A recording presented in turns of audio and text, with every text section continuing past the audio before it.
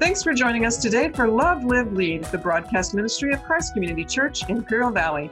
The church office is open Monday to Friday, 10 a.m. to 4 p.m. at 590 West Orange Avenue in El Centro, or call 760-337-9400 for information or for prayer. Christ Community Church has 3 campuses in El Centro, Brawley, and Calexico, plus a congregation in Spanish. As we navigate the end of the COVID-19 quarantine season and transition to in-person regathering, we encourage you to find up-to-date information about events and each campus's worship service schedule when you follow us on social media, on our website at www.cccIV.org, or simply download the CCCIV app. You'll find the direct link to the app at www.cccIV.org/get the app, or when you text CCCIV app to 77977.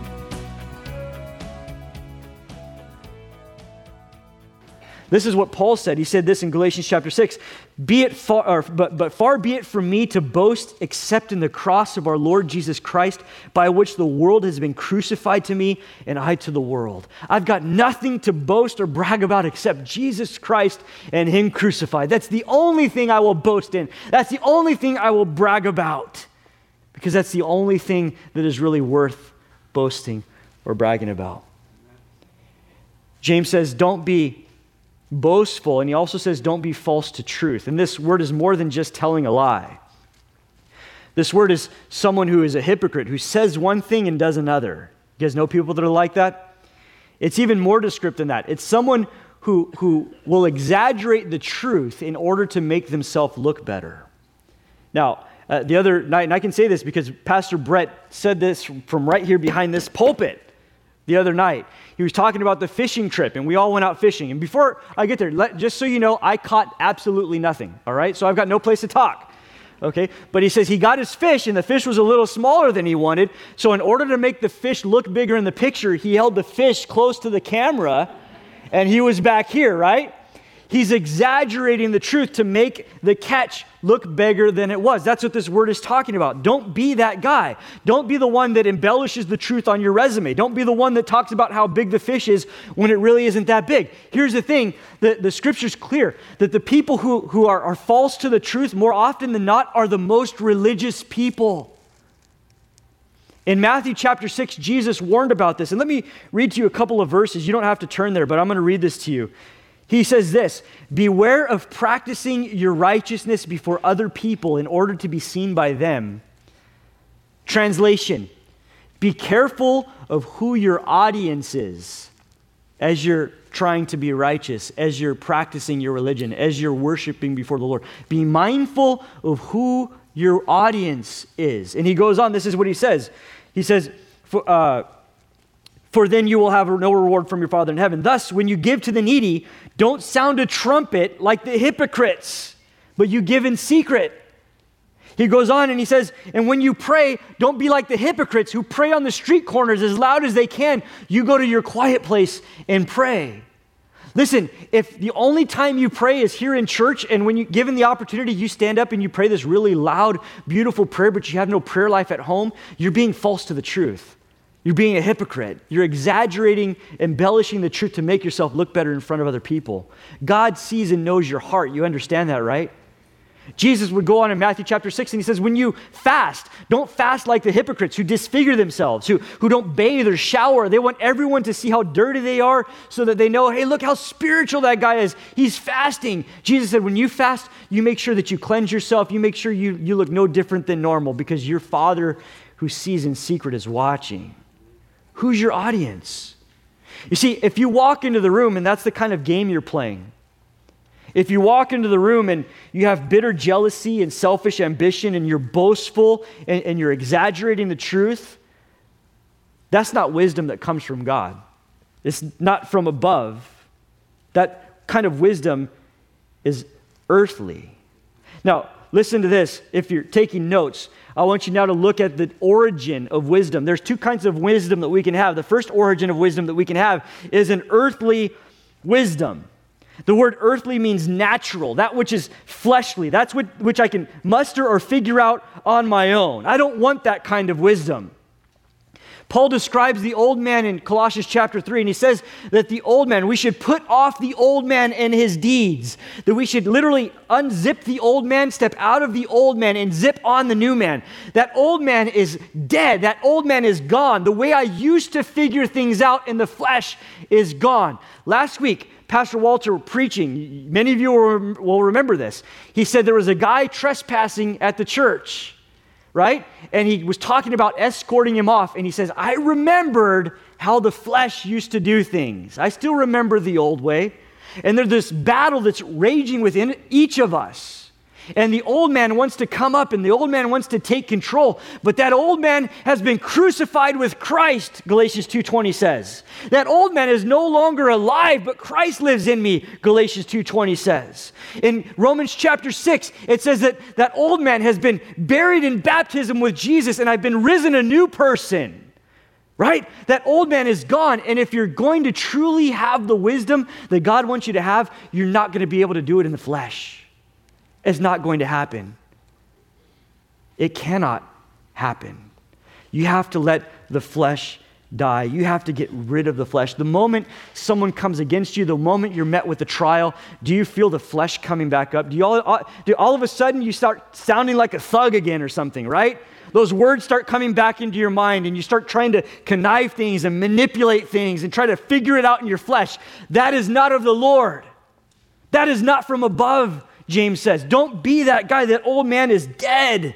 He describes it as earthly, but then he says it's unspiritual. The Spirit isn't involved in it. It is all fleshly. This is what it says in 1 Corinthians chapter 2. The natural person, the earthly person, the fleshly person does not accept the things of the Spirit of God, for they are foolishness or folly to him, and he is not able to understand them because they're spiritually discerned. I don't want to be that unspiritual guy. I don't want to be that one still struggling with the flesh. I don't want to be the guy still trying to manipulate and figure things out on my own. I want God to speak to me. I want God to reveal truth to me. And I want that for you.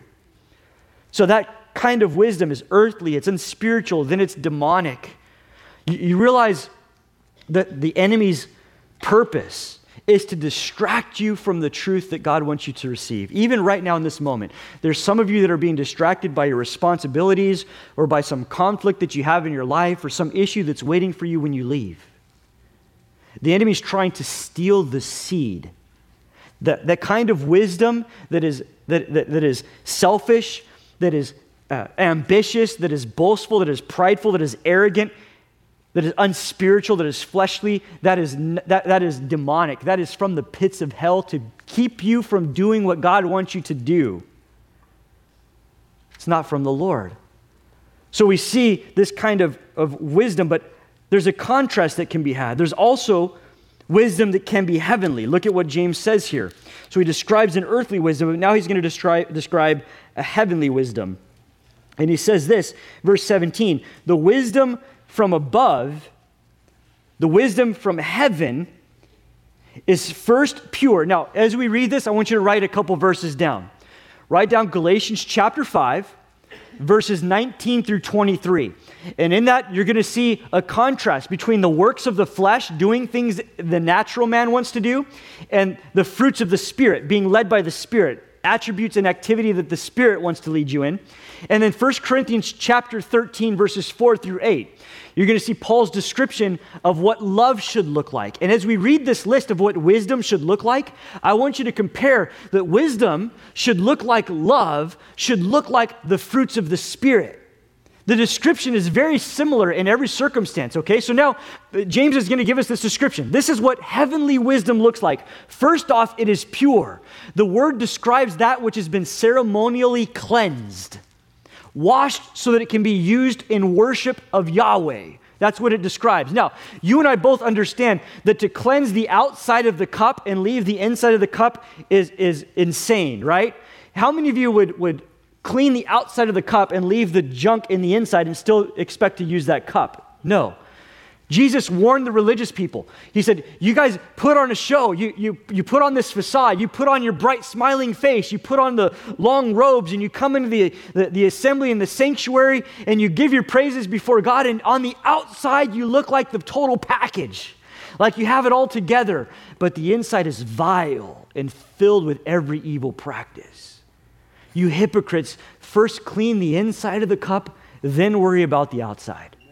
Don't worry about making sure your hair looks just right, that your beard is oiled up, that your clothes are pressed just perfect. Don't worry about that until you make sure your heart is ready to show up here. Now, this word became a word that was described not only of that which is ceremonially clean, but that which was cleansed to the point that it could approach God. I want that to be able to be said of me. That the intent of my wisdom is so pure that I don't have to hide from the Lord. If ever, listen to me, this is like where the rubber meets the road type of stuff. If ever you've made a decision and you feel shame, like you wouldn't want the Lord to know you made that choice or you said those words, you need to make a change. You need to fix it. Because if the wisdom is from above, if the wisdom is heavenly, you won't feel that shame. You will be pure. You'll be able to approach God. You won't feel like you need to run and hide. Are you following me? So wisdom that is from above is first pure. Second, it is peaceable. The word peaceable refers to having right relationships, and it refers to a right relationship with God, but also a right relationship with the people in your life. And if you're seeking godly wisdom, heavenly wisdom, your relationships in life will generally be in order. Okay, I'm not saying every single time, because there are instances where maybe the other person isn't responding to God's call in their life to submit or to forgive or to surrender or whatever it might be. But here's the thing, peace is evident with those in the lives of those who are exercising godly wisdom. So first, it is pure. Second, it is peaceable. And then third, I love this word because it's more descriptive than even the English translation here can describe. The word gentle. We can't really find an accurate translation in the English, so the translators translated this gentle, but the word is described by Aristotle, the Greek philosopher, as this: that which is beyond the written law. He describes it as justice, but better than justice. Matthew Arnold remarked of this word for gentle that we have here in the Greek as being sweet reasonableness. Let me explain to you what this word is describing. It's describing the person who knows when to follow the spirit of the law rather than the letter of the law. Let me give you an example. In our own lives, we have speed limits. And I know every single one of you in this sanctuary today always follows the speed limit, right? None of you ever go faster than the speed limit. Now, here's the thing. There may be a time when speeding is appropriate. If you have a pregnant woman in the back of your car, I expect you to be speeding, right? You're going to have to break that law because it's important that you get this person to the hospital on time. There's a difference between the spirit of the law and the letter of the law, all right? Maybe you have children here, and this is something that you as parents, you have to figure out. Because if you always follow the letter of the law, there's no grace at all. Sometimes the spirit of the law has to take precedence over the letter of the law. If your child is late, if they don't make curfew, have you asked why? Is there a good reason? Is it plausible that maybe they were doing something that was maybe bringing glory to the Lord, and maybe you need to overlook that transgression this one time? Do you understand what I'm saying? Now, we all understand that the Ten Commandments say that we should not lie. But husbands in the room, if your wife comes to you and she says, "Do these pants make my butt look big?" This might be an opportunity for you to follow the spirit of the law, right? Following the letter of the law will probably not do you very good in this moment. Okay, no one wants to hear the truth in that case. All right, so there's a difference. And so here's the thing. In order to be able to follow the spirit of the law, you have to have the lawgiver's heart. I can't follow the spirit of the law if I don't know and understand God's heart. I want to have God's heart. That's what this word gentle means. That's what godly wisdom is like. It understands when to be a stickler, when to follow the letter of the law, when to not give any ground, and when maybe it's time to think about what's the purpose of the law should I give in this moment. And here's the thing. In Matthew chapter 12, Jesus was approached by the religious leaders, and they brought with them a man who had a withered hand.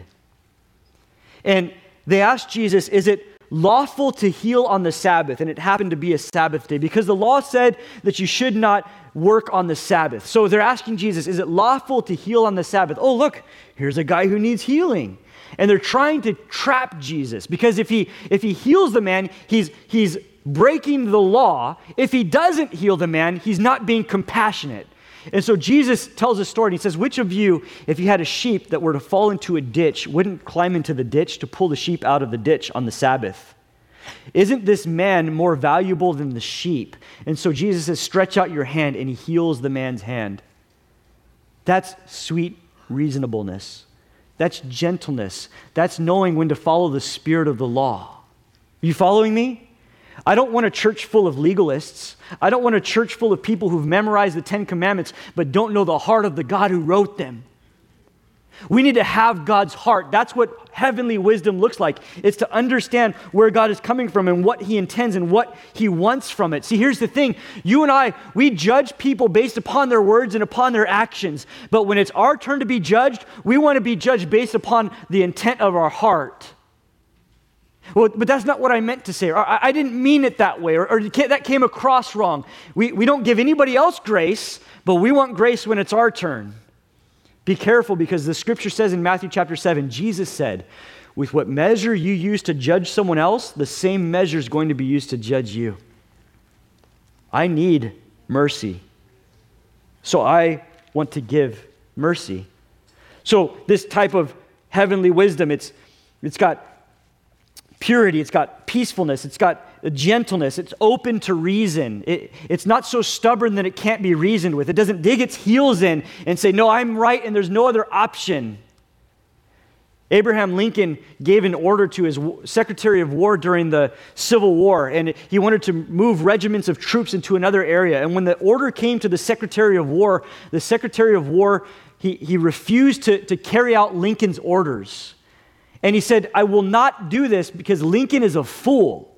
And word made it back to Lincoln. And Lincoln heard those words that, hey, your Secretary of War says that he's not going to do this because you're a fool to do this. And Lincoln said, I will go hear this for myself. If he says I'm a fool, I likely am a fool. He knows war better than I do. How many of you are suffering in your marriage or in some relationship in your life because you're unwilling to reason? You're unwilling to yield. You're unwilling to admit when you're wrong. You're digging your heels in, and you're not going to say you're sorry first because they need to say they're sorry first. You're not going to blink because they haven't blinked. You're not going to love because they haven't loved. That's stubbornness. That is not wisdom that is from above. That is not wisdom that is open to reason. The next description of it there is that it's full of mercy. We have no problem showing mercy or compassion to a child that is suffering from cancer, dying on their sickbed. But when we see an alcoholic hooked up to a dialysis machine, we have no compassion. Why? Because in our hearts we say they deserve everything they're getting. It's the consequences of their choices, the consequences of their sin. Listen to me. That is not wisdom that is from above. That is not true mercy or compassion. True mercy or compassion is compassionate even when the suffering is self-inflicted. Are you really, truly compassionate towards people that are lost? The disciples had to be taught this. Jesus was walking into a city and no one received him. No one gave him any attention. And the disciple says, do you want us to call down fire to consume these people? And Jesus rebuked them. That's not having a compassionate heart. This is what it says in Luke chapter 6. Jesus said, love your enemies, do good and lend, expecting nothing in return, and your reward will be great, and you will be the sons of the Most High. For he is kind and grateful. He is kind to the ungrateful and to the evil. God is kind to the ungrateful and the evil. Be merciful even as your Father is merciful. I want that kind of wisdom. I want wisdom that has purity and peace and gentleness, that is open to reason, that is full of mercy, and then it talks about how this type is full of good fruit. Again, remember in the beginning, we talked about the sower sowing the seed. If your place is secure in the kingdom, you're going to bear fruit. Jesus said this in John chapter 15. He said, you did not choose me, but I chose you, and I appointed you that you should go bear fruit. John 15, by this my Father is glorified, that you bear much fruit and so prove to be my disciples. Jesus' heart for you is that you bear fruit. That people can look at your life and they can find something life-giving in your branch. That you really, truly understand the gospel to the point that it has changed you. That you're no longer living the same lifestyle. That your life has been changed. That your choices have been changed. That your words have been changed. That the way you see other people has been changed. Are you living a worldly wisdom, or are you looking towards a heavenly wisdom to govern your choices? And so this morning, this brings us to our third point. And I'm going to give it all to you so we can wrap it up here. It's the outcome of my choices. Poor choices will lead to disorder, but wise choices will lead to peace. Read this text with me one more time. Verse 16 of James chapter 3. For where jealousy and selfish ambition exist, there will be disorder and every vile practice. The word disorder means conflict. It means more than just conflict. It means a conflict that is harsh.